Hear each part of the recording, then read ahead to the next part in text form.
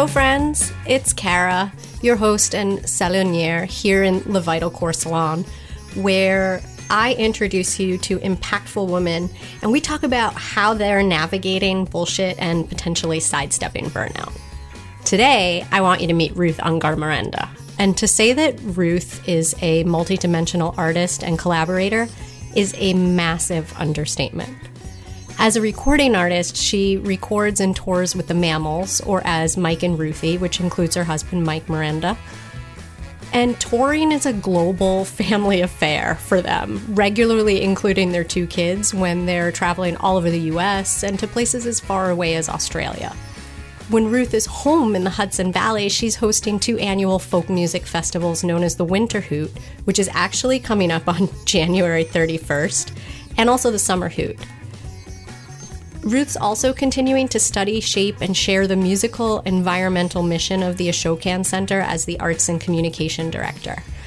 And because she isn't busy enough, you might hear a little bit of the home renovation in the background today. Admittedly, she's frequently powered by coffee. The lessons that Ruth shares extend way beyond folk music, so don't worry about needing to know a thing about it to dig into this episode. We talk about balancing your craft, whatever craft that may be, with the business side of things. We talk about leveraging patience and impatience, and also with connecting with other human mammals in a really meaningful way. In other words, Ruth really helped me pack this episode full of a bunch of wisdom and ideas and tips and so much inspiring stuff. If you're interested in learning more about the Mammals or the upcoming Winter Hoot, you can go to themammals.love or hoot.love. Voila, meet Ruth. Ruth, welcome to Le Vital Core Salon. I'm so glad you're here. Hey, thanks for having me, Cara. So let's dive in right away. You grew up in a family known for folk music. Was this a path you always thought you'd follow? No, I really didn't. I think like a lot of people who have a family business, I spent most of my childhood envisioning a different future for myself. And I really settled on, in my teens and college years, I settled on theater, which I realize is like still the performing arts and related, but to me seemed very, very different in a whole culturally different path. And so I did a lot of community theater here in Woodstock, New York. The Woodstock Youth Theater was a huge part of my life growing up. And I went to Bard College and I studied, my major was called drama dance, which was this very close-knit group of people studying theater. And, even it wasn't even musical theater, most of it. So I was really devoted to that. I went to London and did a program there, and most of the close friends I have from that whole era are still, from the theater. And they're still some of my closest friends. And very few of us are actually doing theater, but there's a few who still are doing it. Anyway, I discovered at some point that theater is actually the only crappier career you could choose by various metrics, like, money, time, social issues. Like being a folk musician seemed hard and challenging, and I saw that through the eyes of a kid growing up in a family where that was what everybody did. And there were obviously pros and cons, but theater, it's like I suddenly discovered that like people were actually like in the theater, you might actually pay to do a job, like not only does it not pay, sometimes you're actually paying them so that you get to do your gig. And like in the folk music world, like you will at least walk home with $50, maybe even $500 or something. It makes me think of a photo that I just saw like in the internet flotsam and jetsam, where it was talking about like one of the truths about music is it's an artist loading $5,000 worth of gear into a car that costs $500 to maybe make $50. Exactly. Yeah. I mean, we have friends in the music business who we joke. Our friend Jose Ayerbe always said, like, we're all just trading the same $50 back and forth from one to the other. Like, here, you hold it for a few months. Because that's actually, some similarity to the theater is like that self-producing thing and that's what I loved about it when I was doing it. I might be a lighting designer one day and then being lit by my friend the next day because I'm in the show, or I might be designing costumes, or, I really like that about the Bard Theater Department and the Woodstock Youth Theater, was that everyone was learning all sides of the business. And a lot of my more successful friends from that time are lighting designers and costume and set and hair designers and stuff like that, because that is a kind of a wonderful creative side. And it's nice to be on stage and understand all those people that made it possible for you to stand there. And I feel I've taken that with me in the music world. I produce festivals, I tour manage for our band, I organize, and I give a lot of moral support to other people that we all support each other. Sometimes a friend is coming through town, I hook them up with a show, or you wouldn't believe how many times people will write to Mike or I with, I'm coming through the Northeast, I have one gig, what else should I be doing that's, convenient? And Mike will spend 2 hours of a day that he doesn't really have that, or like an hour, like compiling this loving email with like all the people to call and what to say and where to go after this one. And I don't know, there's a sort of a, a karma to it, because then we'll go somewhere we know nobody and people take care of us and put us up in their house and put on a show and make us feel at home. It's amazing. So it's interesting to me, like, you made this jump. It almost, from the outside looking in, sounds equally as hard as theater. Like, you mentioned it being that theater was sort of a crappier choice. But what I'm hearing you describe actually sounds really hard too. Yeah. Yeah, well, it is challenging. I would say, one thing I noticed about the theater that I liked was when a show is over, it's over, and you have a big wrap party and you're like, yay, and you kind of move on, and whatever those relationships were in that cast, good or bad, you kind of get to restart every 3 months. I kind of idolize that in hindsight, but I really enjoyed that because there's sort of a freshness, and I love new beginnings. And when you're in a band, you get to do that when you make a new record and kind of reinvent yourself a little bit, but it's still largely the same people and the same thing. And if you reinvent yourself too dramatically, people are like, oh, that's not the band I liked. And there's this expectation of being consistent for a really long time that seems odd to me as an artist. But one thing I do love about music is that people get together and play music. People hang out and share their new song. It's rare that actors will get together and say, oh, let's do that cool scene from, that play right now. Or like, want to hear my new monologue? There's something social about music just off stage that I really am drawn to. And I wish, my current life had more of that, to be quite honest. There's a lot of business and a lot of not playing music to my music career. I like the music part a lot. Let's talk about that for a second, because yeah. I feel like when Craig first mentioned you and Mike to me, he's like, they're just really seem like they're doing it differently. Like, and I feel like hearing Craig say that about people always like perks up my like radar. Like, ooh, what are they doing? Oh, cool. Yeah. Yeah. Can you talk about the split of what your time looks like, how the business and the music intersect and overlap a little bit, so people have some context? Sure.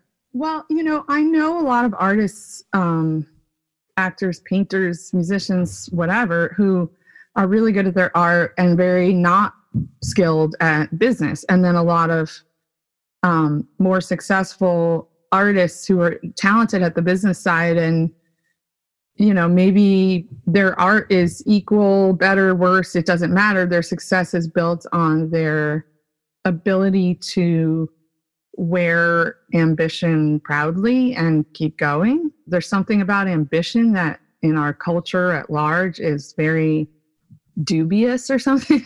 You're meant to have it, but not too much of it. And I really feel like in my life, my role models are my parents, who split up when I was like 7 or 8.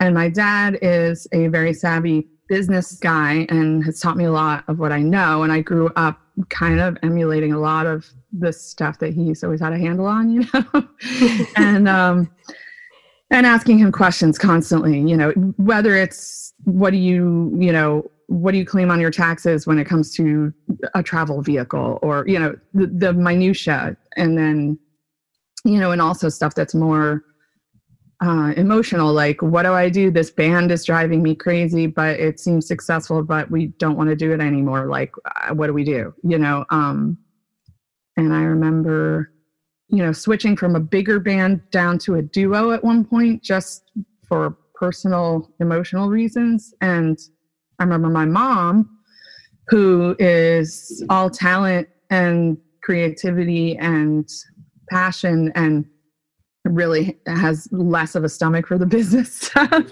I remember her saying, like, you know what, people will love you guys, whether you're a band or a duo, like, do what you need to do, you know, in a really sweet and memorable way. So I'm not really answering your question, but I'm just sort of giving you an idea that, you know, whether it be my friends and the way we talk about it, or just looking back at my role models, and some of my friends are my role models at this point, you know, everybody's got their different skills. And when you can collaborate, when you get that benefit, you get, okay, we have, you know, someone in our inner circle who's really going to rock, you know, the website, updating social media, advancing shows. We have somebody who's going to be great at following up on production of the music and the mixing and mastering, and someone who's going to collect all the liner notes that we need, and someone who's going to take care of the publishing, and somebody who's going to be looking 6 months ahead, 9 months ahead all the time, booking work, and somebody who's going to be looking 1 month, 1 week, 2 weeks ahead, booking hotels, you know, because not everybody can really do all those things at once. So it's really about teamwork. And yeah, I sometimes joke that 10% of a musician's life is playing music, but it's not a joke. It's real. I mean, if you want to have music in your life as, I hate to use the word hobby, but as a pastime, you know, just because you like to play music, you might actually play music more than your average musician who's trying to, because, you know, you might find yourself in a job where you actually have, you know, some time to do that. We work really hard. We do. I don't know exactly how to say how much time we do each thing, but we spend a lot of time looking at a computer screen like most people these days, whether it's booking shows, promoting shows, looking for, you know, relationships to build, or, you know, listening to mixes, or trying to write a convincing email that will get us somewhere, you know. There's a lot. Booking flights, booking hotels. Yeah. I think you're sharing something interesting, and maybe it's just interesting because I'm married to Craig, who has worked in the music industry for like pretty much the better part of 2 decades in, I think, every capacity besides actually a performing artist. Oh.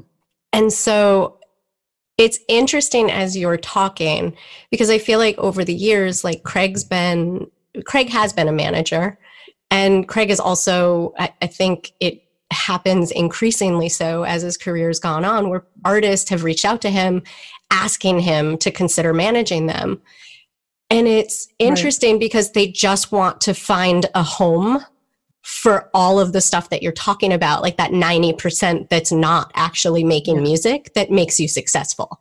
Yeah, we've dreamed about that. But, you know, it's what any manager or agent will tell you is a manager and an agent wants to manage or book the band that already doesn't seem to need them or something. I'm not articulating that well, but if you're already doing a great job and you're already commanding audiences and you're already, you know, you have to already be doing it. It's like, you can't just be good at music and then have someone go, wow, your music is so great that with my skill, we'll have a great tour put together and people will come. I mean, we're very jaded, I would say. Like when if he said we appear to be doing it differently, I think part of it is that we're eternally optimistic in that we don't give up and we keep doing this. I mean, we're in our early 40s and we've been doing this 20 years together, Mike and I, in one form or another, whether as the Mammals, Mike and Ruthie, the Who, whatever we're doing, it's together. And I'm actually inspired just by knowing that and knowing that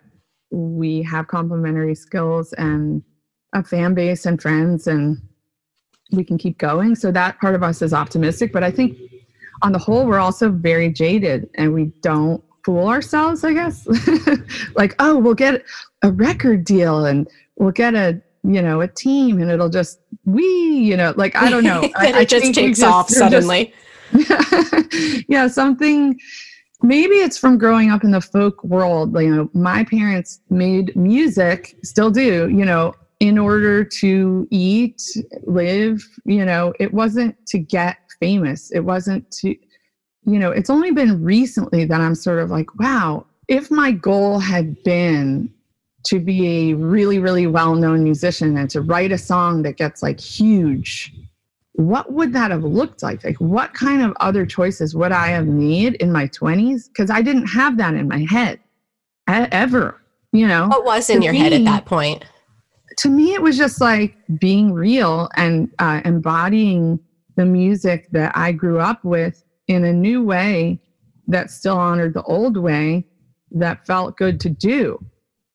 And to be able to eat and live another day and, fix the van and keep going, like to have a sustainable career financially, but not,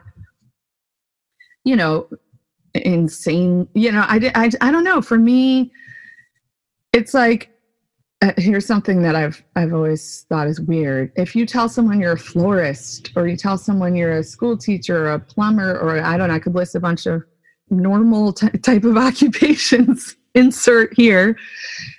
Rarely do people say, I haven't heard of you. I'm sorry. Like, oh, how's that going? Like, why do people, for some reason, when you're a musician, they can't envision that you make a living, you support your family, you eat, you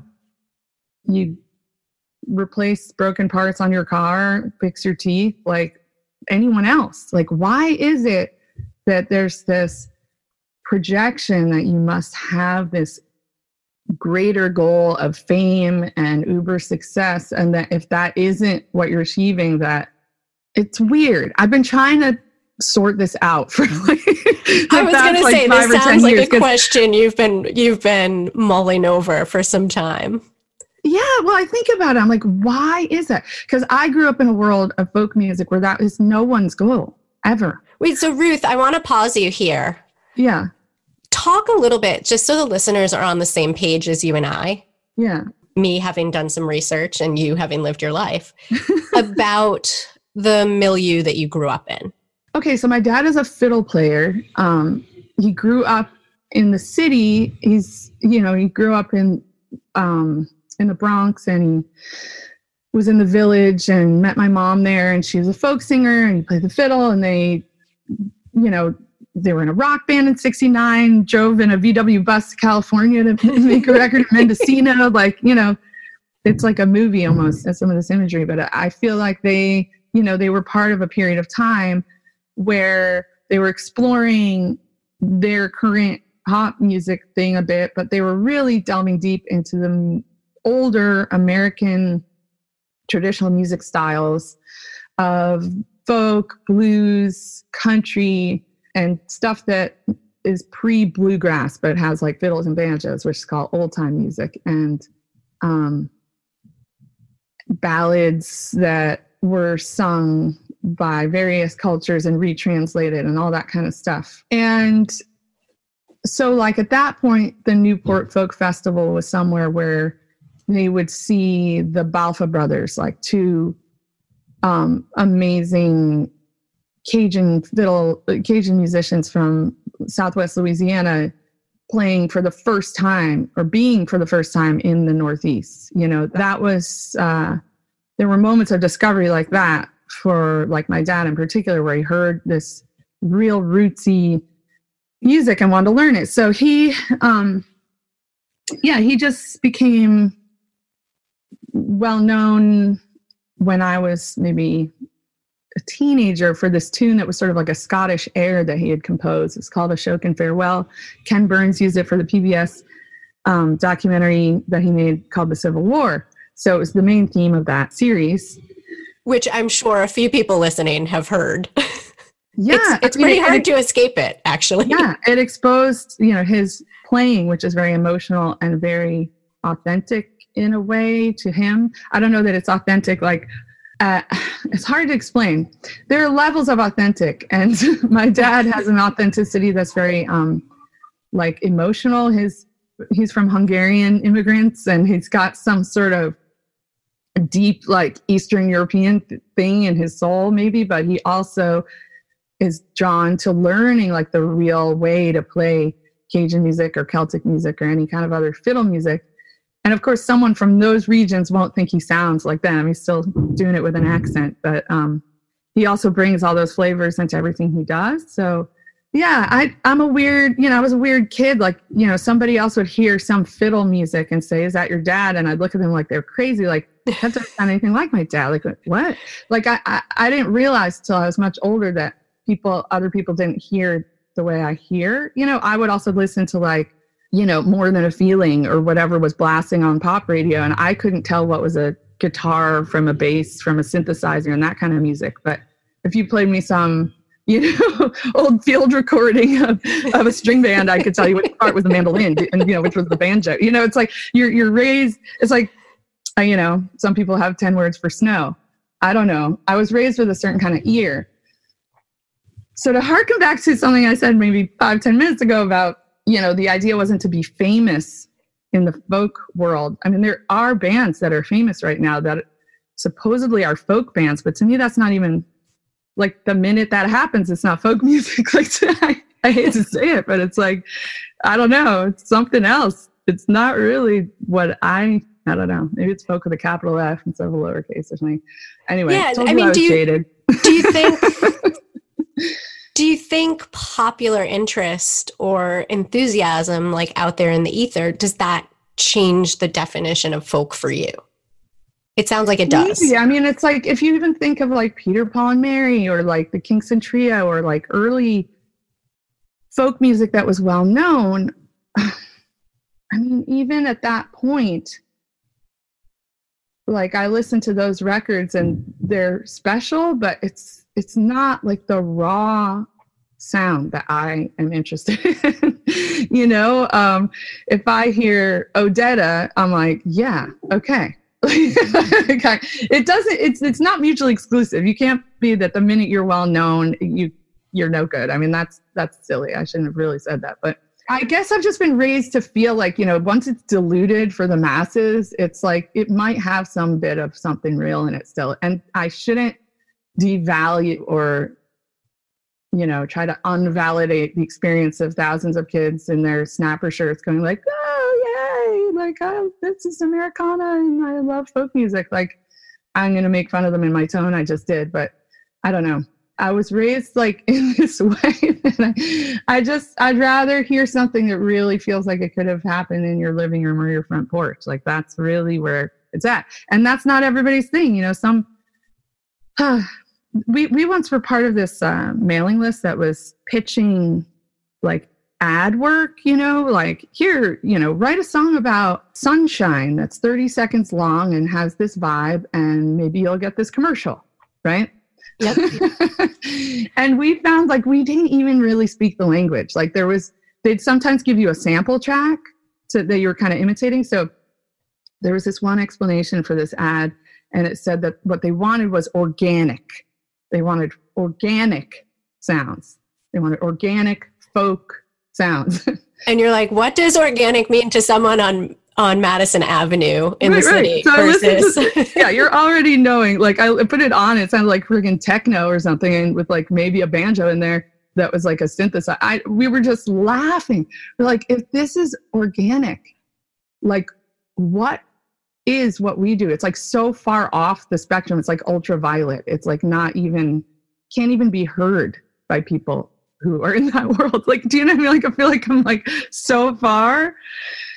Our joke was, if this is organic, then what we do must be like compost.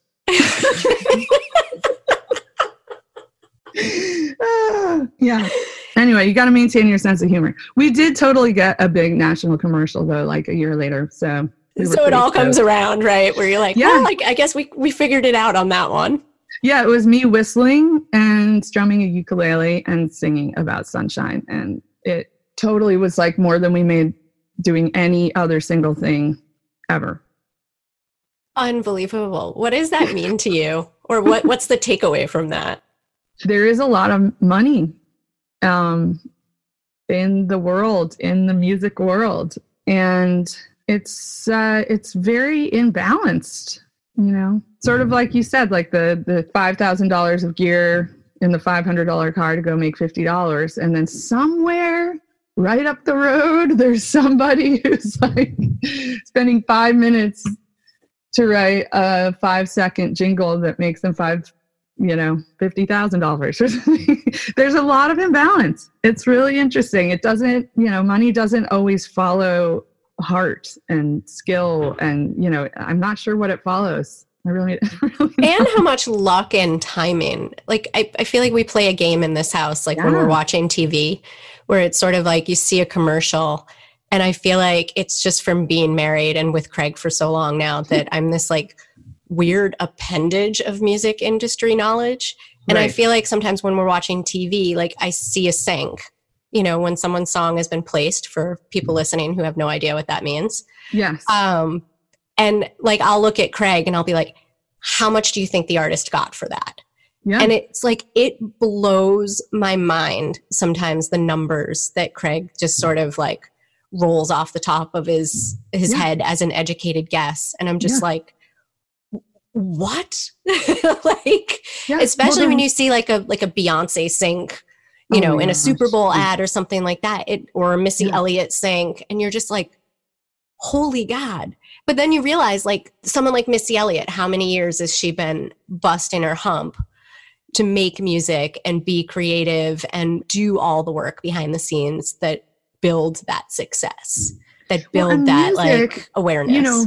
Yeah. And different music, is going to appeal to different people. Kind of like what I was saying. It's like, my feeling is I want to hear the mistakes. I want to hear something raw. I want to hear something where somebody's voice kind of cracks. I want to almost cry while I'm singing a moving song, and I don't want to fall apart and not be able to finish the song, but I want to ride that line so that somebody in the audience cries. They needed it to cry if they're crying. I want to, and music is going to make someone laugh or cry or get up in the morning or clean their house or whatever it is that they're going to be able to do because of that song. And that's the reason that, a sync license is worth that, because they made the product, paid $1 zillion to create this ad. And yet without that track, it's going to look like nothing. It's like the emotional resonance little of things, it. Little musical elements can really go a long way. I think of like the 9 Lives commercial from my childhood that my mom and I would sit there and cry, like watching this little cat be reunited with this kid because of the little song. Like I'm almost going to get choked up just thinking of that 9 Lives commercial. What the hell? Like, yeah, I think you're touching on something really important, or at least something that really fascinates me. I don't know that I've ever like really defined it for people listening to this podcast, but something I am deeply obsessed with on a personal level is holding space for emotions, holding space for conflict. Like, for fun, I'm a volunteer mediator in a court. And sometimes like doing private cases as a mediator as well. Yeah. But I think there's something so interesting in what you just said about like you're creating and holding that space. Like when you're performing, if someone needed to cry, you have created the container for that to be an okay thing. I guess I'd love to hear how do you create and hold that space? Well, that is what I've come to realize is the purpose of what I do. And people run from the tough feelings, even though they're also attracted to processing them. But when music helps with that and holds the space, music holds the space for 3 minutes, 5 minutes, whatever the length of that song. If you put that song on because you want to go there, you also are putting it on because in however many minutes it's also over. It's a known length because music has a period of time. Maybe you go to a Fish concert and maybe it's 2 or 3 hours long, and that's your period of time you need to have a cathartic experience. Or maybe you go to a classical music concert, or maybe you put a song on repeat for an hour, whatever it is. You're somewhat in control of that time, and then you can go back and you can feel like you just went in the sauna or the hot tub or whatever that feeling metaphor is, like, okay, I can breathe differently now. Okay, like I'm going to go do my normal stuff now, but I'm taking a little piece of this with me. It's what people, I'm sure, experience in church or, skiing or whatever it is. Some people run. But music is cool because you can take it with you, on some of those journeys. And we were going to touch on our festival, the Summer Hoot and the Winter Hoot. The Winter Hoot is coming right up. And on Friday, we usually do like a documentary, a discussion, and a dinner. And then there's music afterward, just sort of an informal jam. And then Saturday's music all day. And I bring this up because a few years ago, a member of the community of the Hoot actually committed suicide right before the event. And I'm so sorry. Yeah, he wasn't someone I knew incredibly well, but he had worked as a cameraman and had been very, very close with the people who shoot and record our computer session videos, part of their team. And they came anyway. They almost didn't come, and then they came, and there was just so much heavy emotion floating through the air, especially on that first day on Friday. And there was a documentary that we were showing, which was about environmental destruction of the planet, which is also incredibly heavy. And the subject matter of that was about this, it introduced me to a term, eco grief, which is real. Ooh. And and I'm thinking, this is a heavy moment that we're all in, and we're watching this film, and the Q&A after, it's almost hard to know what to ask because it's just so intense. And then what happened was I'm sitting talking to a friend because of some stuff that had come up with, that had been triggered in her from her life, and we're just having a conversation. In the next room, some music starts playing. Oh, the jam got started. I hear some tunes, just sort of acoustic music, just sort of wafting through the wall. And suddenly our conversation was more possible. We weren't even in the room with the music, but it was doing something. It was like sustaining us enough to have the conversation that we needed to have. I was mostly just listening to her, and we were just having a back and forth, and we were able, like I said, we were able to breathe more differently. We were able to hold the space with that music, live, informal music going on in the next room. And it was at that moment, I just realized how freaking important it is what we do. It's like, it doesn't replace anything. It can't be replaced. And it's, people in nursing homes who no longer know the names of anyone in their family. If you sing them a song from their past, they might know every word. It's crazy that's this, there are scientific ways in which music is a different part of the brain than the worrying, thinking, analytical, linguistic part of the brain. Even though it has words sometimes, it's literally in a different part of your brain. And I think that feeding that part of the brain and nurturing it and encouraging it to fire its neurons, it helps the whole brain. It helps the whole body. Yeah, I think you're touching on something so important that, like, that we don't often just hear music, that we feel it.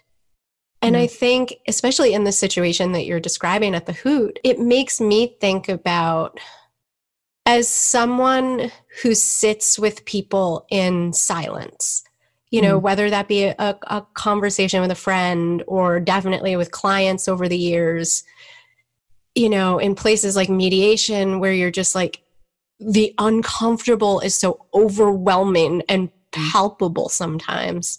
I guess from my perspective, I've had so many instances where I see people like hit with silence and then try to like claw tooth and nail or run as fast as they can from that silence. I think it's like really on a primal level, like that kind of silence and like really being with yourself or being with that palpable emotion that's in the room, that you're picking up all those vibes like real heavy. Yeah. It's people try to escape it. And I can Just only like imagine right now, somebody's putting on this podcast so they don't have to feel it. I do it. I listen to so many podcasts, and it's when I'm alone and when I'm driving, it's like, it's such a relief to put a podcast on and let my mind go somewhere that someone else is guiding.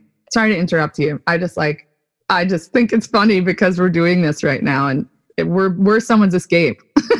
Yeah. I mean, I think it's funny because, you know, at points I've said to Craig, like, if business was slow, you know, over the last decade or so, you know, I would look at Craig and sometimes he would tell me, he's like, I think people are afraid of you. And I'm like, what? Are you kidding? I mean, Ruth, you've seen me. I'm like 4'11" and like 100 pounds. I was like, what are you talking about, Craig? And he's like, no, you don't even just sometimes invite people to sit with themselves or sit with silence. Like, it's so automatic in you. Like, okay, I'll hold your hand. Let's go where it's uncomfortable. And he's like, that terrorizes people some days, Kara. Yeah, no, I'm cut from a similar cloth, and I've had to.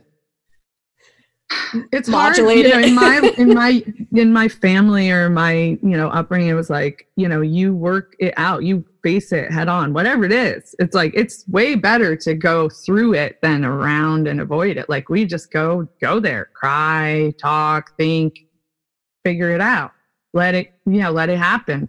Sit with silence. Like, I love all that. You know, I eventually met normal people who were like, what?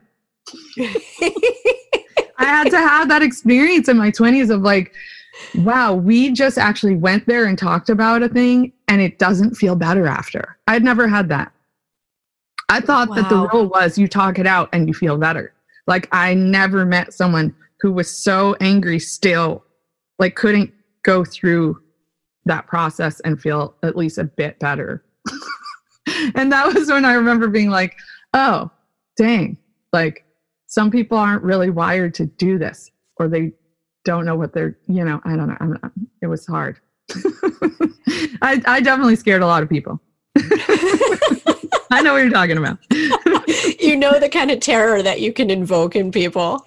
Yeah, it's unintentional. You're obviously you're trying to hold the space to process to the next level, and not, it can be, you know, unintentionally kind of like invasive or, you know, controlling.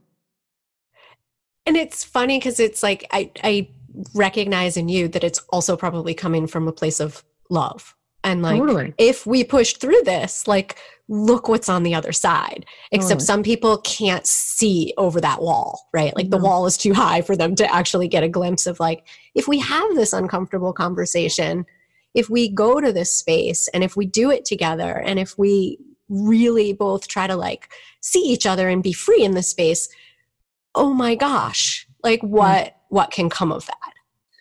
Yeah, it's I mean, it's a skill I hope to teach like my kids, really, because I had no siblings, so watching my son and daughter battle each other day in and out is like really exhausting. Wow, like, I wonder, I think I was a bit more innocent, you know, growing up without digital devices or a sibling, you know.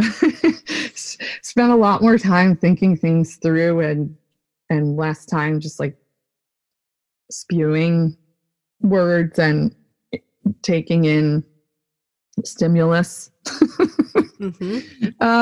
So I think about it like the skill of, they both have a skill for debate and conversation and all that. And they're used to talking to adults a lot and each other. But, you know, our son, who was the first, I mean, he grew up with adults, you know, joke like he grew up in a bar, but it's like, you know, he was in venues and on tour and still is happiest when he's pulled out of school and on a tour, you know, just hanging out with people in our band is really comfortable for him and our daughter too, in a different way. But I feel like the skill for communication and being able to talk about the feelings and thoughts that you're having, it's so important to impart that to the next generation, where maybe they're not very patient, because if something doesn't, you know, happen at the click of a button, you know, when you're not looking into a screen and watching episode after episode of something on demand, you know, the real world as soon as the episode is done, it just keeps going on a loop. Exactly. It's like the real world can feel very slow and very frustrating, you know, compared to that new digital experience. And I hope to encourage some patience there and some, you know, value for, you know, just sitting in a moment and letting your brain do the work. I mean, at any age, we're so affected by our devices. If someone asks you, like somebody asked me what tardigrades eat, and I just looked it up, you know, I don't know. just ask the screen, you know, that was last night, you know. You enter, if you go somewhere with no service for a minute, you just have to remember, wow, if I don't know a quick fact, I'm going to have to just like ask someone around me, or maybe wonder for a couple days. And it's funny because I feel like we're probably around the same age. I'm 42. Yeah, I'm a year older. Okay, so like I feel like I was that same analog youth, but now like probably a pretty early adopter to digital living. But at the same time, I was that kid who had a set of encyclopedias that was accumulated through grocery store purchases. Like, remember when grocery stores, it's like, if you know, if you bought $50 worth of groceries this week, then you get letter A from this like set of encyclopedias. And my mom, I think, recognizing that I had like 10 billion questions for her at every given moment, was like, I gotta get on this train. That's awesome. So like accumulated a set of encyclopedias. So like even as a kid, I feel like I've never had great impulse control, because I'd be like, well, I'm just going to write this down, and when I get home, I'm going to dig into this. And then like, that's so awesome. Right? Like I was like that weird kid. But yeah, you're right. I think patience is something we really have to consider now. I mean, there's so many aspects of like this digital revolution and like literally how it's changing our brains on a neurological level is just, I'm still trying to get my head around it. I feel like so many of the books I've been reading in the last couple of years are like, you know, about distraction and digital distraction. And I don't want to say productivity, but it's sort of like, what is this all doing to our heads? Like, what is this all doing? I guess for me on a deeper level is like, how is this impacting how we connect to ourselves and to each other is always a question that I'm like, I think underlying things. So I feel that in this conversation. Yeah, totally. And I think it really relates a lot to what's going on with maybe politics or the environment and stuff in the world that seems really enormous and really, really challenging. And, you know, so I was talking about patience and how I want to teach that. But then I also think about how much I admire the impatience of the next generation of climate activists who are like, what are we waiting for? Like, we can't be patient at this moment. We just went to Australia and toured there with our kids in October and November, which was really an incredible experience. And like partway through that, which was their spring, fire season started, which is full blown right now. And an entire town that we played in is gone, and we're scheduled to go back there with our full band, the Mammals, in April. And I'm getting ready like today to call our Australian booking agent and be, and just ask him, to what extent is this still viable? Are any of these festivals going to be canceled? What's going on?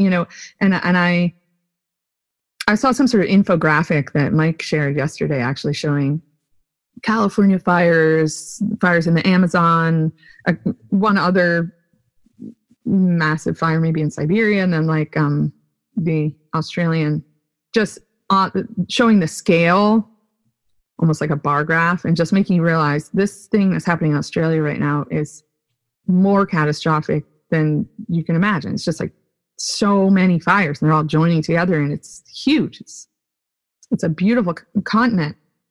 And it's hard to even talk about it. It's hard to wrap your mind around it. Talk about that term eco grief that I learned. It's like, I feel like my heart is just broken when I think about it. And I can't, I hope to write music that can hold the space for someone to emotionally process how fucked up this is, so that, I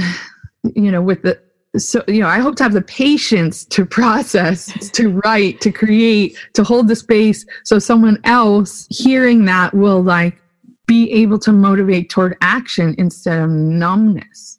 We are the same age, right? So we're from the apathetic generation, right? We're from the, the end of Gen X or whatever, right? Like whatever, kind of whatever, never mind, it's really quite literally, it's really kind of scary that, now it's just, first of all, it's not cool to be apathetic anymore, thank God.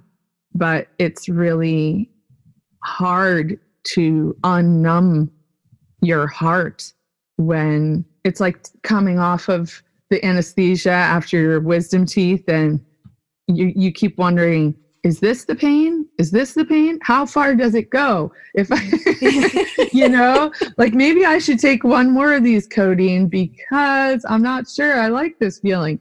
And it's that. And I'm not numb enough. Yeah, I know. And I don't really know, again, it's like the optimism, pessimism pendulum, or the feeling it, numbing it pendulum. There's a balance, and it's a challenge for me to know how to teach that, to another generation and say, wow, what did we do wrong? What did we do right? And, how can we work together to not be in denial of really, really painful realities and hopefully do something.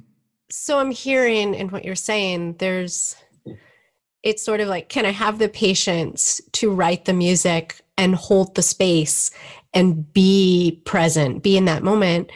But then can I also inspire this activism or this impatience, like this activism now, right? Like those are the two words that are coming to mind to really get people moving.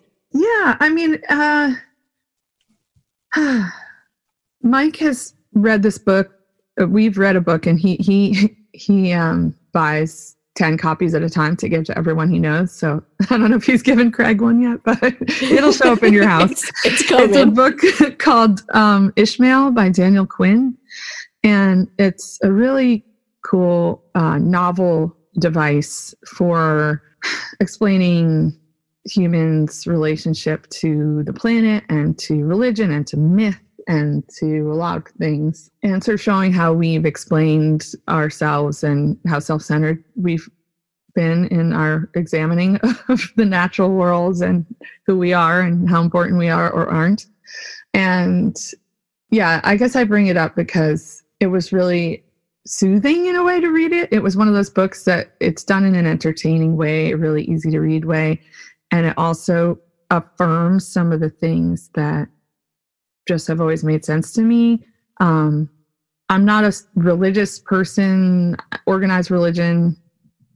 I love when it makes people happy, but I think as a whole, it mostly scares me because it seems like it's about the next life, and I'm worried about throwing away what we have just because we know we'll be in a better place someday or something like that.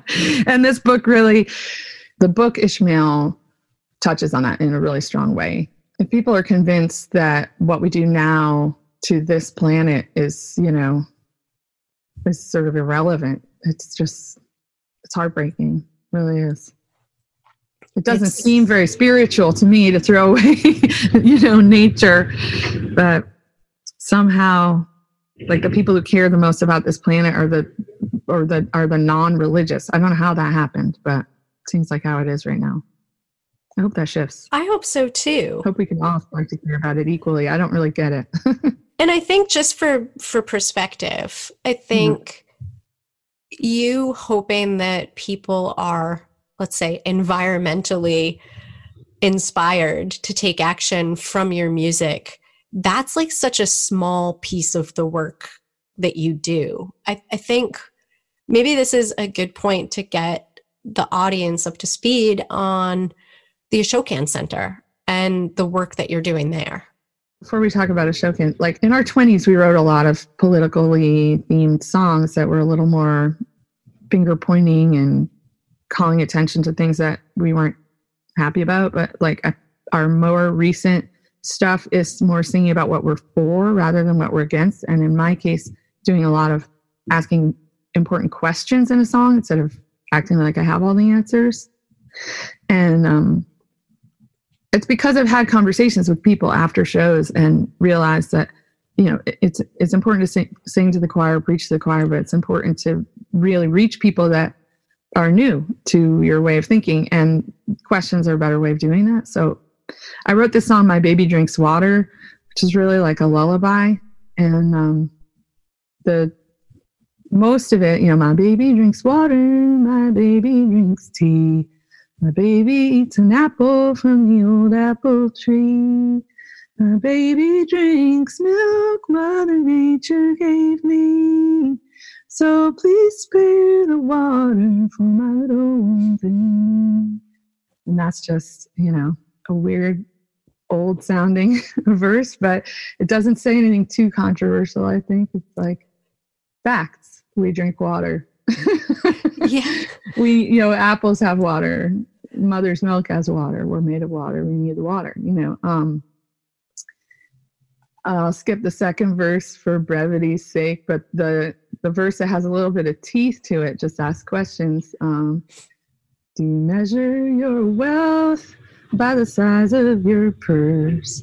What size is your coffin? What size is your hearse? What size is your heart if you put money first? High over the children and hunger and thirst. And it's just, you know, asking what's more important, because it seems like if money is the most important thing, that's when it all gets screwed up. You know, so I don't know. But it's so smart because you're inviting the conversation. You're inspiring with image and sound. Like, it's such a multi-sensory plea in some way. Just think about it. I mean, I wrote it that way, like as a mother's plea. I read an article about, you know, breast milk in the Hudson Valley where we live containing all this gross shit, you know. It's like, you think of that as the most pure thing you can give your baby, and I think it still is, but it's really also loaded with plastic and all sorts of garbage too. Exactly, and it shouldn't be surprising, but it was to me that it's in us, it's in everything, and you know, we let it get that way collectively. We have to take some responsibility, you know, just like it's not my personal fault there are PCBs in the Hudson River, but it's humanity's fault, and we can work together to change it, or we can't. You know, I mean, you can look at all sorts of things where people don't claim personal responsibility. Like look at slavery or reparations or racial equality questions. It's like, well, I didn't do that. That wasn't, you know, my ancestors didn't own a plantation. It's like, oh, well, you know, this happened and we're alive now. So be a better ancestor, be somebody, be something, stand for something. Don't just sit around saying it wasn't your fault. You didn't personally do it. We did it. We all did it. I'm smiling because this episode's going to run directly after an episode I did with Leah Penniman from Soulfire Farm, which Cool. You've probably heard about her work. And a little bit. I can't wait to listen.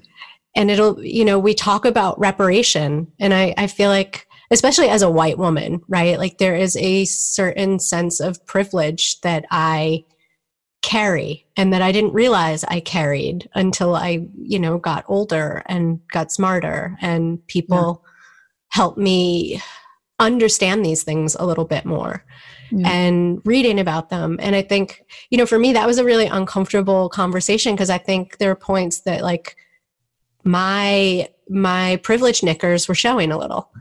I get that. And totally. in a public way. And I feel like I have those conversations, but they're not usually like out in the open like that.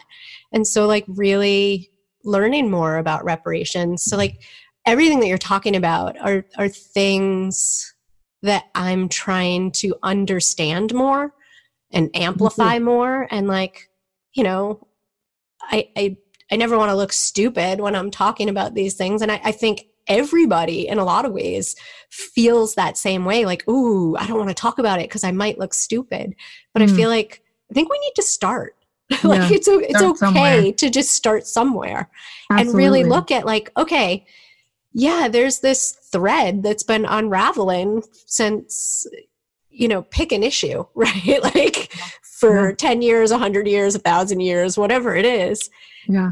Well, that's why it's so crazy for us, this generation that was, wearing flannels and rolling our eyes. It's like we're suddenly like being called upon or calling upon ourselves to really do a buttload more work on ourselves and on our collective culture. I think, I don't know, there's something ironic about it to me. We just sort of thought, we just shrugged a lot, and it's like, you can't, this is a time where you have to be brave enough to say something stupid, like you're saying, to make a mistake, to put your foot in your mouth and keep going and apologize and move on, like get a better understanding. Yeah. I try to just put little things in songs, like another song that we were mixing, yesterday, a song of mine called Someone's Hurtin', which I wrote in Scotland in this beautiful field of wildflowers where little lambs were romping around, and it was like this most sunny day, and we were like having this incredibly successful, fun tour and having a great time. And yet on my phone, on Facebook Live, I'm seeing a guy be shot in his car with his kid in the back seat, and it's unbelievable. It's just, you watch something and you go, wow, okay, so because of Facebook Live, I can see this. But it's not the first time, it's not new. It's not new. It's just a new technology that, and a fucking brave woman to turn her phone on, it blows my mind. That moment, I'm like trying to just, what do I do? I'm standing here in Scotland in a beautiful field of wildflowers watching someone die. And I'm thinking, okay, all I can do is write a song. That's all I know how to do. And I didn't write the song that's going to fix that. But, it's a song where it takes you to the third verse to say, for me to say a thing. You got to wait sometimes for after a chorus or two that someone's going, why is this song called Someone's Hurtin'?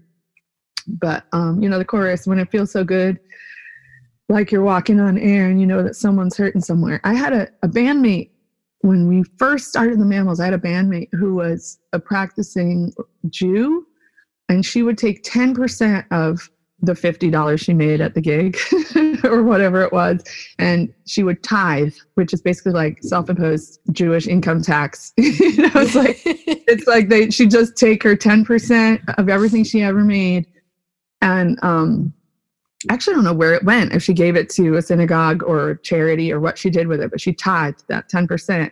And she explained to me that it was a way of, even in your most happy, successful moments, being aware of those who are suffering and not doing okay. And it's like, it really stuck with me because, and that's what that chorus is, it's like the highest highs that anyone can have. And we all deserve them. We all deserve to feel good and thrive and succeed and, celebrate. But even in those moments, somewhere in our hearts, like we have to stay aware, not to take away from those happy moments, but to maybe try to share, even just spiritually, a little bit of, to give back, or financially, or whatever it is. I've never really tried to articulate this, and I didn't expect to. But it's welcome to the Vital Core Salon. You never know where these conversations are going to go. Yeah, and I don't know. I don't know if all of that and more can come through in one verse of a song, but I have this idea for the video for the song. Maybe you'll be in it with me. Because my third verse about privilege, it's, I had the words are, we talk about the privilege of the people who look like me. How our worries are the size of a nickel in a big wishing well. If someone was to shoot me, I bet they wouldn't go free, and we wouldn't be talking about how I brought it on myself. And so I have this idea. Wow. Like, I want to be at the Hudson Valley Mall, and I want to shoot this video there. And I want to have like me and a lot of the moms from my school who, like, we just really, a lot of us look alike, and I just think, like, what if we're all just walking in the parking lot in our like same coats and boots and just walking, this feeling of like freedom that we don't even know we enjoy, but we do. Yeah, it's interesting because I feel like this starts to come up with family and friends, and I'm still sort of mucking around with, how do I model? How do I teach? How do I convey?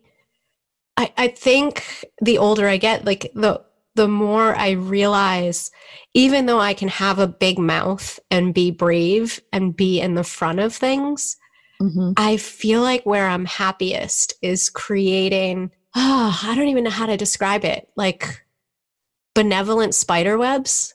Like what are like those nearly invisible things that like can connect us and relay an idea?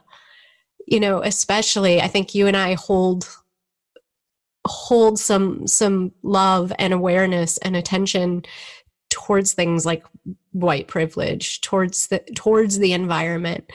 And I realized, like, I'm never going to be the scientist who's making fancy models and explaining things, even though, like, I would probably delight in that role. But it's like, what are the things that the skills that I've collected, like, how can I put them to good use? And so I definitely feel like a big emotional resonance listening to you talk about, like, what do I just do? Write a song? And the answer to me is a resounding yes, because there's so many ways to peel a banana. Yeah, that was like 2016, and it's like 4 years later we actually released a song. It takes so dang long, We tracked it a year ago and we're mixing it now. It's just because our life is very full. We're parents, we host festivals, we travel and tour, and we're perfectionists. So it takes a long ass time for a topical song to come out.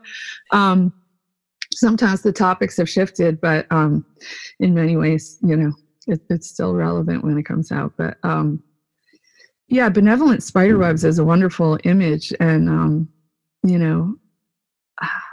I feel like it was maybe like Mr. Rogers. I'm obsessed. He said something about like his mom when he would be frightened about. Oh, look for the helpers. Look for the helpers, right? So for anyone listening, and for you, Ruth, like, I don't think people know this about me other than close friends. And Craig, this year for Christmas, we don't do like big giant Christmas gifts.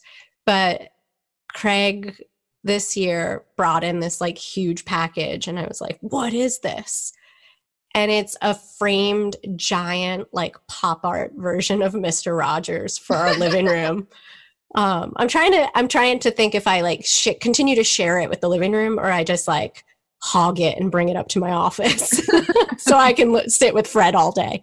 Either way. But I think like literally in 2016, I started going back to the old episodes. I have had this like, I can't even explain it. Like I'm probably going to need a shrink to break it down for me. But I just feel like there's something so powerful, right? Like if you watch some of like those old like black and white episodes or some of the early episodes in the 60s where it's like he's talking about the Vietnam War. He talks about assassination with like 3 and 4-year-old children. But oh my God, like the broken, yes. If you really want to read a good book, there's the Maxwell King biography, which is wonderful.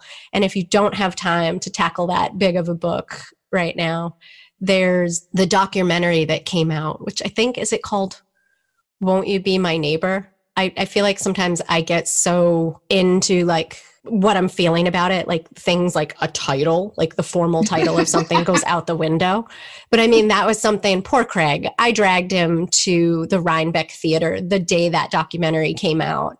Like and pretty recently, right? Yeah, like a couple years ago. And then I dragged him to the theater at like, I don't know, 3:00 on a Friday, because that was the first showing locally. And it was like me, Craig, and then a bunch of like 70-year-old people. And I literally was like littered with tissues by the end of it. Aww. I feel like there is something about his work that is so alive and vital and needed in this time.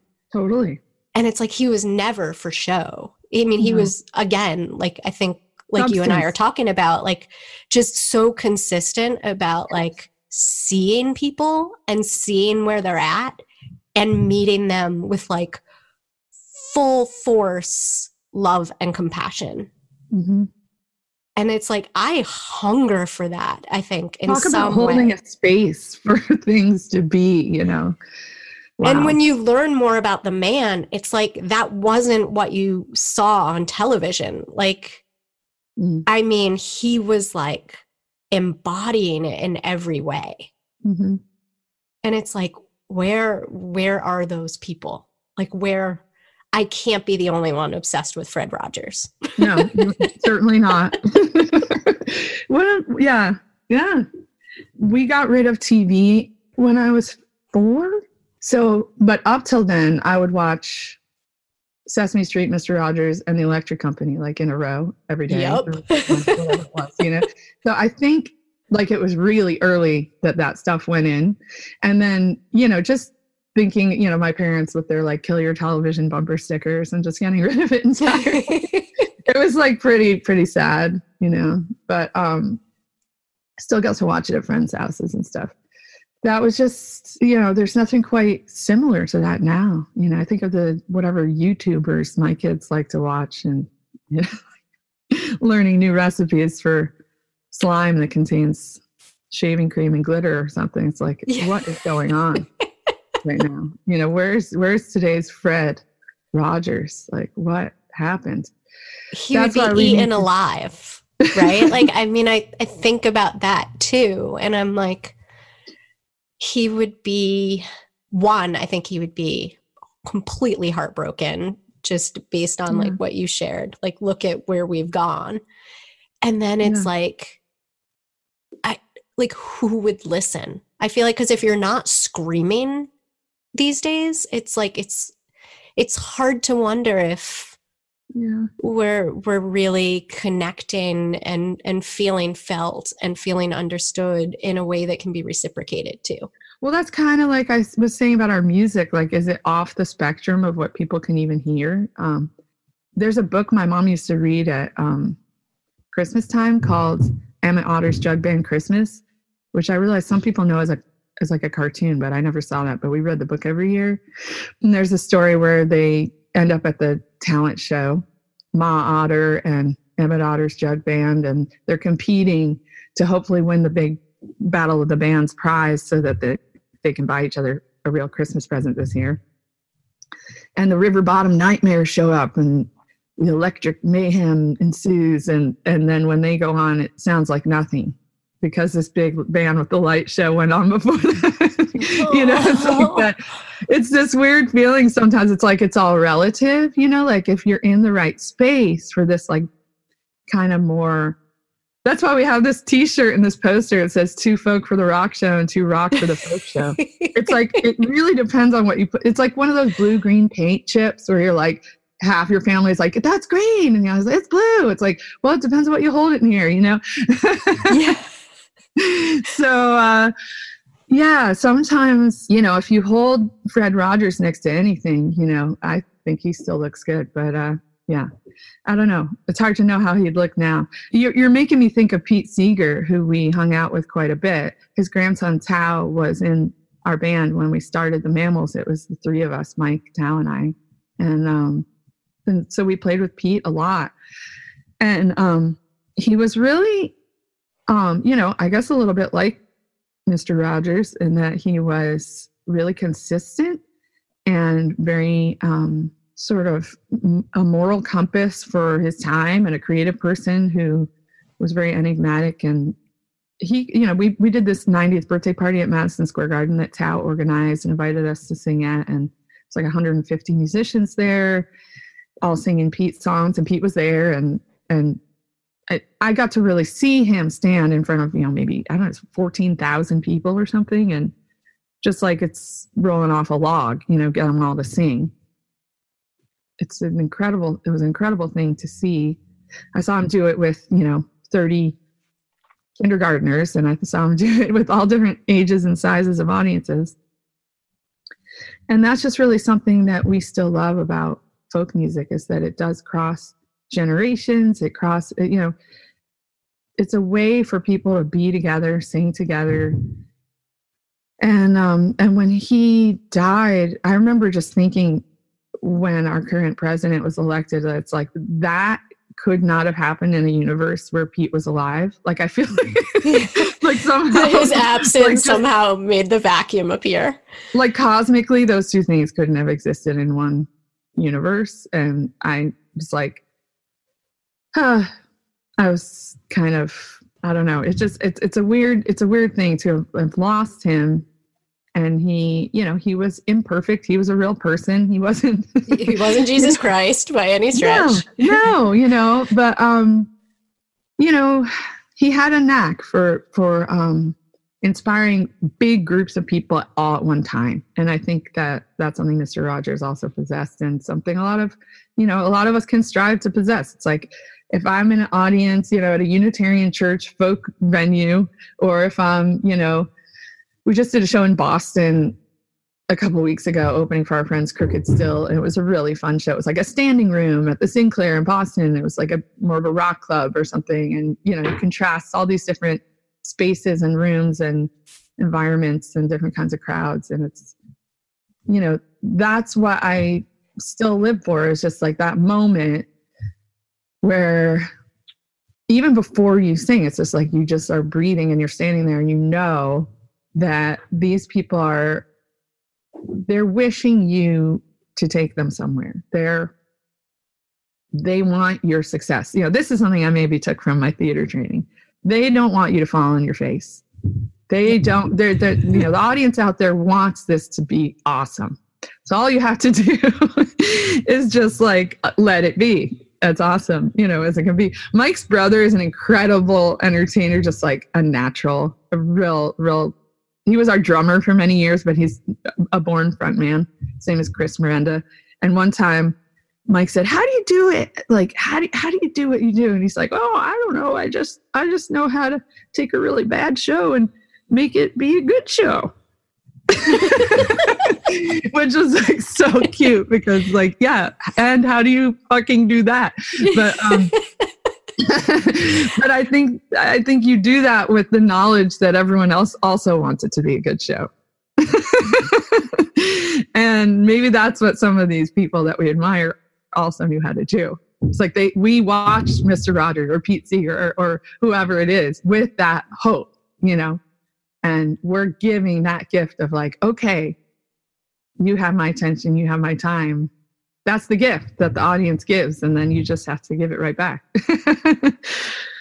And there's a bravery in that. I think being able to just be seen as yourself. And I feel like that's a challenge that probably all of us, I can certainly think back to, you know, even doing speaking events, you know, where I'm talking about things like bullshit and burnout and self-care and that kind of realm.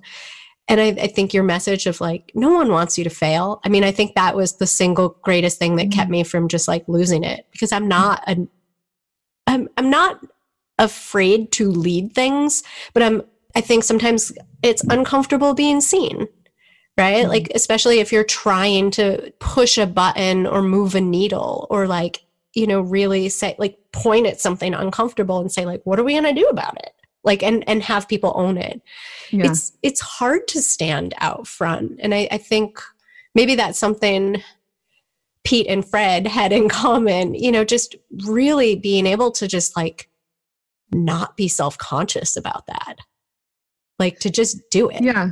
And well, one thing that you learn when you're writing songs is that the thing that seems more general and accessible is actually boring and less relatable. And the thing that might seem super specific to you and too weird is actually more relatable.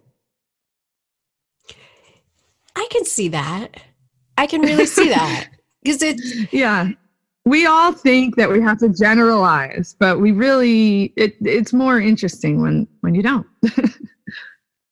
Yeah, and I think maybe this comes all the way back to one of your points very early on about like, can you be satisfied changing the mind or opening the heart of one person, or for whatever the reason, does it need to be 10 or 100 or 1,000?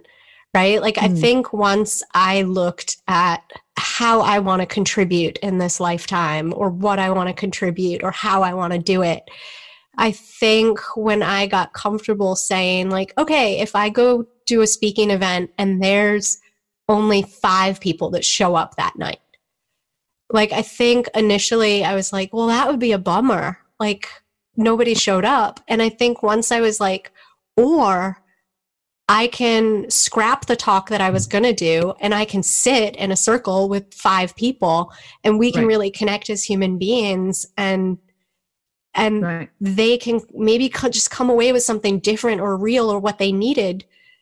Right. Because those people that showed up are not the problem. They don't deserve a lesser thing. They deserve a greater thing because they actually came. Yes. It's really important, because when you have a small house, you can feel that feeling. Oh, it's a small house, but no one in the audience wants to see you feel that feeling, even if they're starting to feel it. It's like they're the good guys. You know, you need to feed and water them; they'll grow.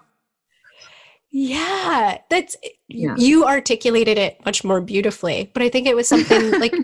It was something I wrestled with. You pulled up some chairs and you sat around and you had a more real thing that an audience of 50 people couldn't have. Yeah, I'm probably the worst person to hire as a speaker. Like, I feel like, you know, it's happened in conferences too. Like, I remember being invited to speak to a room full of air traffic controllers, right? About like self-care. And, you know, I always try to make things interactive anyways. Like, I feel like me just talking it's never been something I'm really great at. Like, I'm not the keynote person. I'm much better in a dialogue situation. And I remember just like, you know, taking a pulse of the room and just hearing some of the like initial comments or like questions, and behind them was like, finally, I remember just like throwing up my hands, like putting down like anything that was in front of me, coming around, you know, the lectern or whatever. And I was like, I'm getting a big fat sense that saying no is an issue in this room. And it was like, I just saw like everyone kind of like, you know, eyes bug out, people shifting and like, yeah, like spines get longer. And it was like, am I on to something? And then like finally, you know, and then I just sat there. Like, again, I love to use silence sometimes strategically. That's really a good technique when trying to book a gig too. Although now it's all on email. I used to watch my dad do that. I remember him even telling me there was a particular venue in the Hudson Valley that will go unnamed where that was the booking guy's technique. Like he'd say, well, how about $150? And then my dad could outweight him on the silence. Anyway, different context, but good tool. So such a good tool. But I think like, I don't know. I think it's just important to be present. And it sounds like you do that as well. Like you're able to really like vibe out a room. Yeah, no. And Mike is incredible at that too. Like our band members really shift these days. We have our amazing drummer, Conrad Meissner, who plays just about every show. And then our bass player or keyboard player, those two seats are rotating. So we have a rotating cast of amazing people who play with us, but it shifts. So usually if we're embarking on a tour or a show, we get the like, what's the set list going to be? Because usually one of those guys is like, you know, still a little new on the music and wanting to know what to brush up on. Mike, infuriatingly, will not make a set list till he sees the room. You know, he's like, I have to stand there for a second. Okay. You know, and it's maybe almost the same set list as last night, but he will not say that till he's been in the space. And it's the same thing. You know, he uses a sort of a sixth sense antenna. He's always made the set list. That's his superpower. Yeah. Oh, unbelievable. And I'm laughing. I've never made one. Or if I have, it's always sucked. And then it goes back to him. It's not my power. That's amazing. And I'm totally laughing because when I was sort of benevolently stalking you online, you know, I saw the picture on the website and I was like, I said to Craig, I was like, is that Brandon and Will from The Restless Age in that photo? Yeah. And then it's funny because now like that meaning is extra funny knowing that like Mike actually causes restless ages. Or restless aging, guys, perhaps. For those guys are some of the more chill sidemen you can hire. And they played with us like for most of 2018 and quite a bit of 19.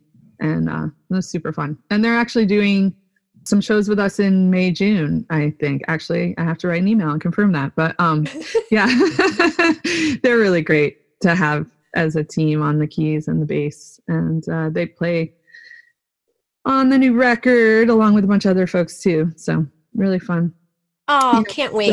When will the new album be out? That's a great question. Like maybe May. That's the goal. These shows I'm talking about are CD release shows that are, you know, I have to knock on some wood here because anybody who's done this kind of thing knows that the minute you actually pronounce a street date, you never know what might happen. So I was literally just going to say, we won't hold you to it. We'll just be looking forward to it. Yeah, it's going to be really fun. I'm really excited about the songs and it's going to be cool. We have a lot of songs. I'll be scheduling time to have a good cry while I listen. Is what I'm is what I'm taking from this conversation. Yeah, well, hopefully some other feelings too. I mean, we have that's the other part of the balance of the Mammals. It's like we've always sung like topical stuff, but it's not the whole song. Maybe it's a verse of the song, or maybe it's a part of the song that makes you think, and the other part's going to make you dance, and then there's going to be an instrumental, and then there's going to be, stuff that lets you like kind of shake through it and not just dwell in it. It won't be a dwelly album, hopefully. I'm sure it will be amazing. Yeah, I'm excited. It's really fun to make new work. And, it's been interesting listening to your podcasts and hearing the different people and their perspectives. And I really, really have to say I super enjoyed the flying dinosaur birds. Oh, with Jingmei? Yeah, Jingmei. It's so cool. It's sort of like what you were saying. Like, what do you do? Write a song. Do whatever you can do. Like, you do your superpower, and like whatever. You know, she's in a completely different career and country and place. And yeah, as I was manically Christmas shopping with her in my earbuds and going into like weird stores I never go and buying things that I had to return later because I was distracted by the fun conversation and making stupid purchases. Her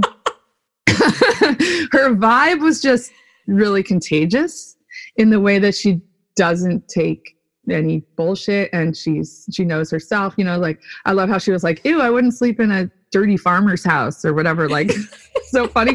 Like, I don't really relate to that. Like, I kind of like dirty farmers houses personally, but I just related to her, like you were pointing out, like her knowing herself and her you know, just unapologetic, like, hey, I'm me and this is what I do, and I study this and I publish more than anybody and I kick ass. And it's, you know, that's how I feel. It's like, we're not the same, but we are in some way, because, you know, I'll write a bunch of songs and I'll put them out when they're getting done, you know, and I'll, whatever it is, you know, I was inspired by that. You'll get them when you're good.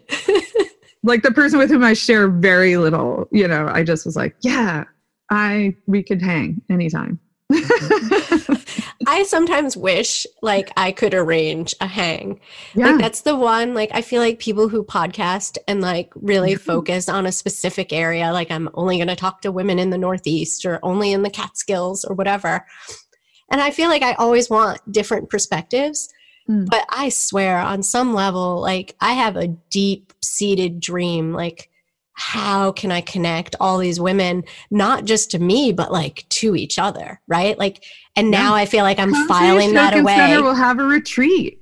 Oh my God, that would be amazing. That would be amazing. Seriously, you know, that's just funny that you're saying that. It reminds all of us in the bunk beds in the longhouse. Totally. There's a midwife who lives right up the road from Ashokin who has through the summer, she has a party on like the first Wednesday of the month where all the babies that she helped birth and their moms and families show up for like a hang, and they swim in her swimming pool.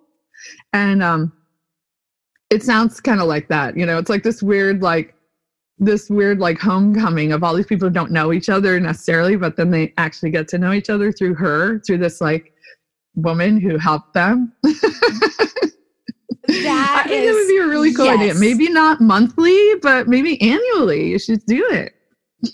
I feel like we need to talk about this even more. Like, send out an invite, you know, see, you know, maybe someone would Skype in. It would be kind of like a little not as cool, but some people might come. It's so funny. I would go. Yay. Well, it's so funny I want to learn more about this. Like, what was it like? Employee directed nonprofit. What was the phrase? I'm gonna forget. Yeah, was it Asia's episode? Yes. Yeah, the worker directed nonprofit. Yes, that's it. And her conversation about like the circles and taking your turn to speak, something I also find challenging. Me that too. Was a great. Oh man, it was just like, you know, such a cool window into, you know, she comes from a corporate experience and this feeling of like competitiveness and trying to have like total pride in your work and not wanting to share. It's like, well, I don't really relate to that. I come from like an anti-corporate world and like everything is collective and committee and band and group and collaborative. But I definitely related to so many other just like personal communication and all those issues of how to share a space or feel heard. I love that she was talking about the difference between being heard and feeling heard. So cool. Like, oh, good point. You know, little gems in all these episodes. I would love to hang out with all these ladies. Well, Asia is an easy way for me to combine. And it's funny because I got to know Asia at Ashokan. Like, Awesome. so, I mean, I did the Good Work Institute Fellowship, which Asia is a part of. And so, like, it was so funny because, I mean, I can think of being in the dining hall, like, on a Saturday night. And, like, Asia is so funny as a mom. Like, she just always has little Charlie, like, kind of strapped to her, like, you know, in a backpack, in a Bjorn. Like, Charlie just, like, rolls. And it's so funny because it's like, now all my worlds are combining in this conversation because it's like this actually, can you explain what a shokan is? Because I feel like we've been referencing it and like the poor audience is like, I know, I kept putting it off so I could sing your song. Okay. So for more than 50 years, it's been an environmental education center where school groups come. They used to come for a full week of 4 overnights and 5 days of programs and meals. Now they mostly come for 2 nights and 3 days, and they split the week. It's usually schools from, you know, like lower New York State, Long Island, but they come from anywhere. And they get outside the classroom and they have these amazing bonding experiences with each other in nature. And they teach history, nature, and like living history. There's crafts like blacksmithing and broom making and all sorts of cool stuff. And that's a program, is, like I said, it's been going on for more than 50 years. And when it started, it was really the first of its kind in New York State. And in the summer times, because there's no schools, they would always rent out to different groups that wanted to do fun stuff there in the summer. My dad, 40 years ago, started doing music and dance camps there. And that's how I was introduced to the place as a little kid, being there for fiddle camps all summer long. And that has expanded and expanded. And about 10 years ago, 11, I guess, the land was put up for sale. It used to be called the Ashokan Field Campus, which was an arm of SUNY New Paltz. And they were selling the land, which was 385 acres. There were various groups that were looking into purchasing the land, including a logging company and various people who would have really, quote unquote, developed the land. Mm-hmm. And a lot of the people who'd been coming at that point for about 30 years to music and dance camps really felt passionately about keeping the place going and environmental education going as well. And so they formed a foundation. Governor Pataki, who at the time was someone my dad had met through his tune, Ashokan Farewell. Governor Pataki's a history buff and a lover of nature, as it turns out. Knew my dad's tune, which had brought a tear to his eye at some event in Gettysburg. My dad reached out to him, and really the tune helped connect to Governor Pataki, who helped connect to the Open Space Institute and or Open Space Commission, and all these little pieces, and my dad's incredible wizardry with really just like helping bring people together for a good cause. They were able to form the Ashokan Foundation, purchase the land, keep the environmental ed programs going, negotiate with the DEP, who was doing all sorts of water releases because of climate shifting and the reservoir and politics. And I could go into that another time, but it was all somehow happily resolved in these 385 acres being preserved. The waterway still has water releases done by the city anytime they want. And the Ashokan Center has brand new buildings built uphill away from the flooding. And they're beautiful. They're better insulated. They're, architecturally sound and environmental. And the whole place runs on solar now, and radiant heat in the floors, and really wonderful Chef Bill. Yes. And Allie have the environmental program running great. There's young teachers there from all around who come to work with kids, and just an amazing place. And now there's, instead of 1 or 2 music camps in the summer, there's like 10 throughout the year. People learning Scottish music and Cajun music and country western swing and all sorts of traditional music and dance that is really thriving. Mike and I host the Summer Hoot at the end of August, and the Winter Hoot coming right up January 31st, February 1st and 2nd. This is the 8th annual Winter Hoot and Summer Hoot coming up this year. And we started these even before I had a job at Ashokan. We just like really were connected to the place because of camps. And we love the idea of bringing more awareness to the local community, because a lot of people who go there, they're there for a retreat or a wedding, or they're there with a school. And they have this sense of community while they're there, but they're coming from disparate geographical communities, and we're not always connecting Ashokan to the actual local community. Because in schools there or weddings there, you can't be open, you kind of have to be private. So the hoot in the winter hoot and summer hoot both strive to, we have a sliding scale at the door. You can come pay $1. You can come pay $200 if you want to support the mission. And it's a lot of fun. There's music, food. In the case of the winter hoot, a documentary, we're screening the fantastic Fungi movie, which I'm super excited about. You're appealing to my nerdy sense too. Dude, this movie, I've been watching. It's beautiful time-lapse photography of mushrooms doing their thing, and then incredible scientific, frontier of discovery about mycelium underground, and it's all really cool. New applications of medicine and more for the mushroom. We could go on about that. The winter hoot is going to be a film and dinner discussion on Friday night, music all day and night Saturday, and a sing-along on Sunday, and everybody goes home. So it's a lot of fun. Ashokan's an incredible place. You can get married there. You can bring your retreat there. I guess the Good Work Institute did that, which is awesome. They did. It was like the double whammy of like localness, where it was being at Ashokan, and then they brought Wild Earth in to teach us some skills. So, I mean, that was just like double bonus, right? And the stated mission of the Ashokan Center is to teach, inspire, and build community through shared experiences in music, nature, history, and the arts. So really, that's what all of this is. When you share experiences in nature, and you connect to history and music and the arts, like that's what builds community. That's what inspires and teaches. And that's what the through line is between all the stuff that happens there. It's a pretty inspiring place. And I'm having a good time. I'm also feeling a little bit like in the weeds with the fact that I'm a parent, a touring recording artist, and have a communications job at Ashokan. Which I do remotely quite a bit, so sometimes I'm like in a van on my way to a sound check and, proofreading a press release for upcoming events at Ashokan, but whatever it is, it all gets done one way or another. And there's an incredible team of people that work there.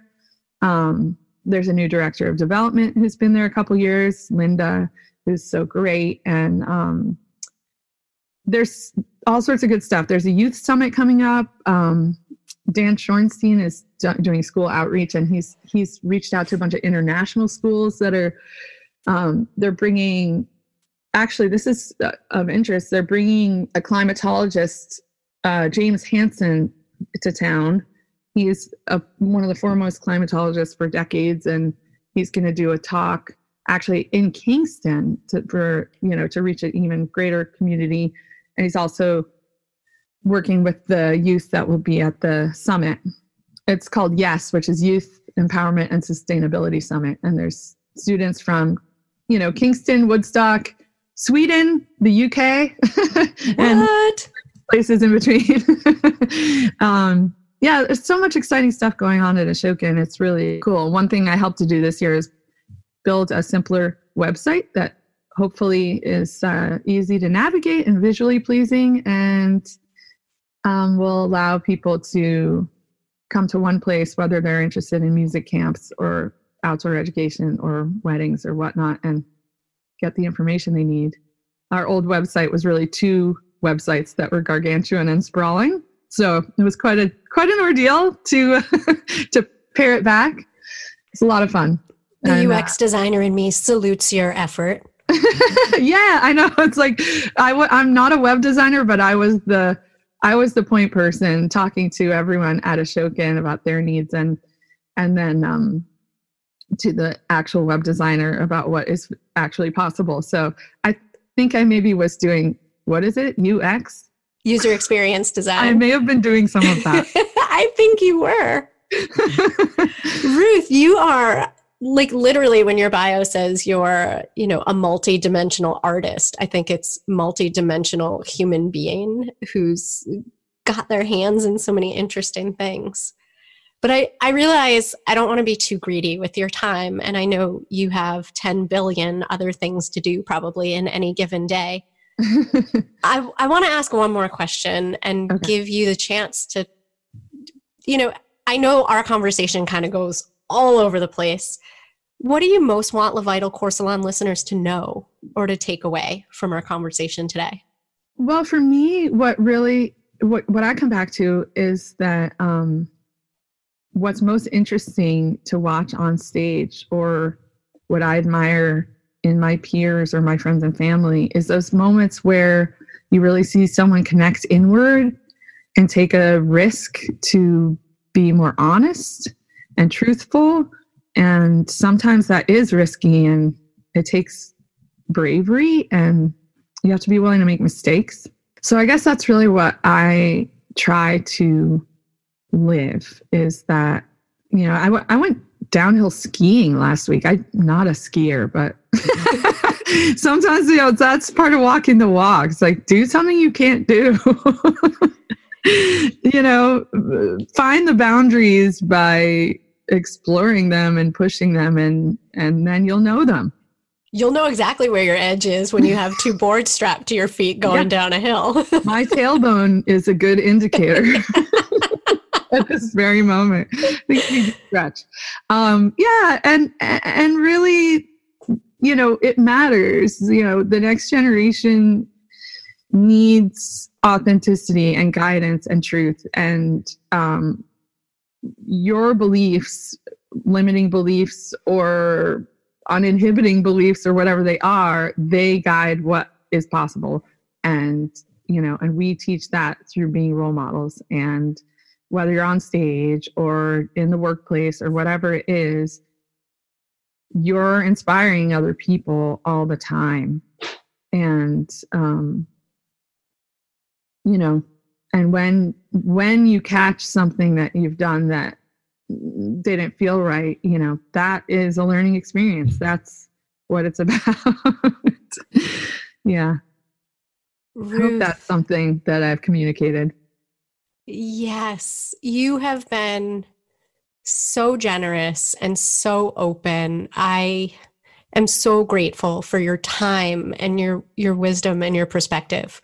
Like, wow. Well, thanks for all the cool questions. Thank you for being here.